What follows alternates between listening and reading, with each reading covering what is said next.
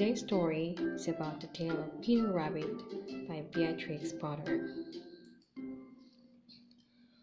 Once upon a time, there were 4 little rabbits, and their names were Flopsy, Mopsy, Cottontail, and Peter. They lived with their mother in a sandbank underneath the root of a very big fir tree. "Now, my dears," said old Mrs. Rabbit one morning, "you may go into the fields or down the lane, but don't go into Mr. McGregor's garden. Your father had an accident there. He was put in a pipe by Mr. McGregor. Now, run along and don't get into mischief. I am going out." Then old Mrs. Rabbit took a basket and umbrella to the baker's. She bought a loaf of brown bread and 5 currant buns. Flopsy, Mopsy, and Cottontail, who were good little bunnies, went down the lane to gather blackberries. But Peter, who was very naughty, ran straight away to Mr. McGregor's garden and squeezed under the gate. First, he ate some lettuces and some French beans, and then he ate some radishes. And then, feeling rather sick, he went to look for some parsley. But round the end of a cucumber frame, whom should he meet but Mr. McGregor? Mr. McGregor was on his hands and knees planting out young cabbages, but he jumped up and ran after Peter, waving a rake and calling out, "Stop, thief!" Peter was most dreadfully frightened. He rushed all over the garden, for he had forgotten the way back to the gate.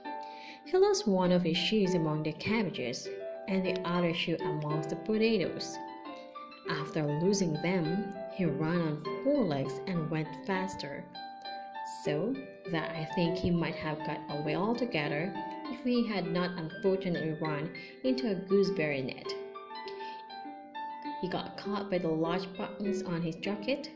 It was a blue jacket with the brass buttons, quite new. Peter gave himself up for lost and shed big tears, but his sobs were overheard by some friendly sparrows, who flew to him in great excitement and implored him to exert himself.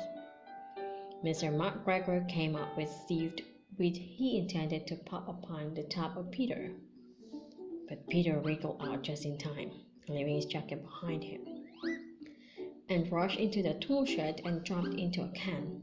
It would have been a beautiful thing to hide in if it had not had so much water in it.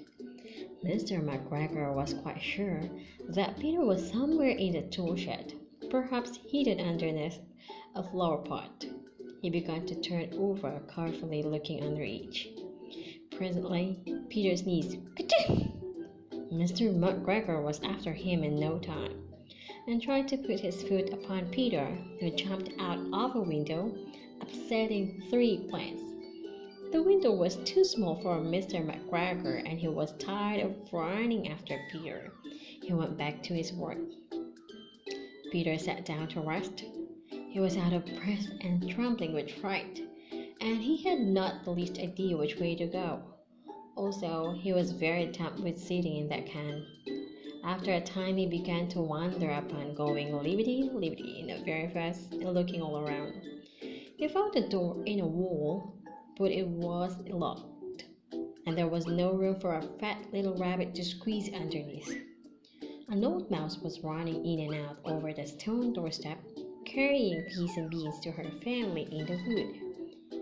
Peter asked her the way to the gate, but she had such a large pea in her mouth that she could not answer. She shook her head at him, but began to cry. Then he tried to find his way straight across the garden, but he became more and more puzzled. Presently, he came to a pond where Mr. McGregor filled his water cans. A white cat was staring at some goldfish. She sat very, very still, but now then the tip of her tail twitched as if it were alive. Peter thought it's best to go away without speaking to her. She had heard about cats from his cousin little Benjamin Bunny. He went back towards the tool shed, but suddenly, quite close to him, he heard a noise of hooves, scratch, scratch, scratch, scratch. Peter scuttled underneath the bushes, but presently, as nothing happened, he came out and climbed upon a wheelbarrow and peeped over. The first thing he saw was Mr. McGregor hoeing onions. His back was turned towards Peter, and beyond him was the gate. Peter got down very quietly off the wheelbarrow and started running as fast as he could go along a straight walk behind some blackcurrant bushes. Mr. McGregor caught sight of him at the corner, but Peter did not care. He slipped underneath the gate and was safe at last in the wood outside the garden. Mr. McGregor hung up the little jacket and the shoes for a scarecrow to frighten the blackbirds. Peter never stopped running or looked behind him till he got home to the big fir tree. He was so tired that he flopped down upon the nice soft sand on the floor of the rabbit hole and shut his eyes. His mother was busy cooking. She wondered what he had done with his clothes. It was the second little jacket and pair of shoes that Peter had lost in a fortnight. I am sorry to say that Peter was not very well during the evening. His mother put him to bed and made some chamomile tea, and she gave a dose of it to Peter. Wednesday was planned to be taken at bedtime, but Floppy, Mopsy, and Cottontail had bread and milk and blackberries for supper. The end. Hello. Today's story is about Jack and the Beanstalk. Once upon a time, there lived a poor widow and her son Jack. One day, Jack's mother told him to sell their only cow. Jack went to the market, and on the way, he met a man who wanted to buy his cow. Jack asked, "What will you give me in return for my cow?" The man answered, "I will give you 5 magic beans." Jack took the magic beans and gave the man the cow. But when he reached home, Jack's mother was very angry. She said, "You fool! He took away your cow and gave you some beans?" She threw the beans out of the window.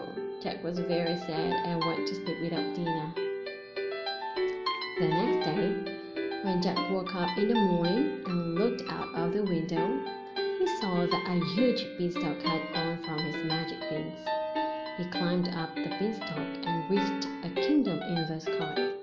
There lived a giant and his wife. Jack went inside the house and found the giant's wife in the kitchen.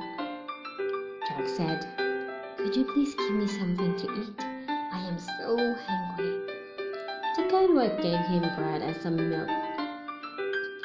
While he was eating, the giant came home. The giant was very big and looked very fearsome.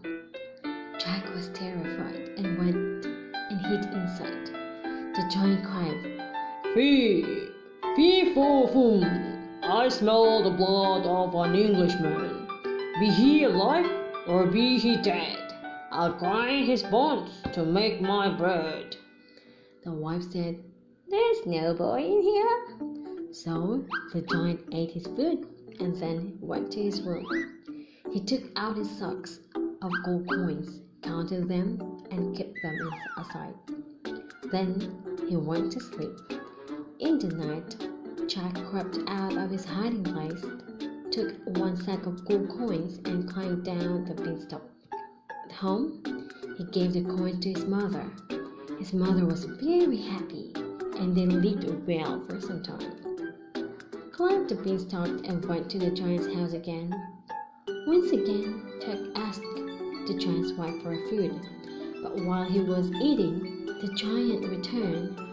Jack leaped up in fright and went and hid under the bed. The giant cried, "Fee, fee, fo, fum, I smell the blood of an Englishman. Be he alive or be he dead, I'll grind his bones to make my bread." The wife said, "There is no boy in here."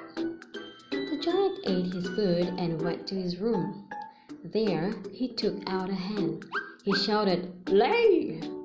And hen laid a golden egg. When the giant fell asleep, Jack took the hand and climbed down the beanstalk. Jack's mother was very happy with him. After some days, Jack once again climbed the beanstalk and went to the giant's castle. For the third time, Jack met the giant's wife and asked for some food. Once again, the giant's wife gave him bread and milk. But while Jack was eating, the giant came home. "Hey, thief of fun! I smell the blood of an Englishman. Be he alive or be he dead, I'll grind his bones to make my bread," cried the giant. "Don't be silly! There is no boy in here," said his wife. The giant had a magical harp that could play beautiful songs. While the giant slept, Jack took the harp and was about to leave. Suddenly, the magic harp cried, "Help, master! A boy is stealing me!" The giant woke up and saw Jack with a harp. Furious, he ran after Jack. But Jack was too fast for him. He ran down the beanstalk and reached home. The giant followed him down. Jack quickly ran inside his house and fetched an axe. He began to chop the beanstalk. The giant fell and died.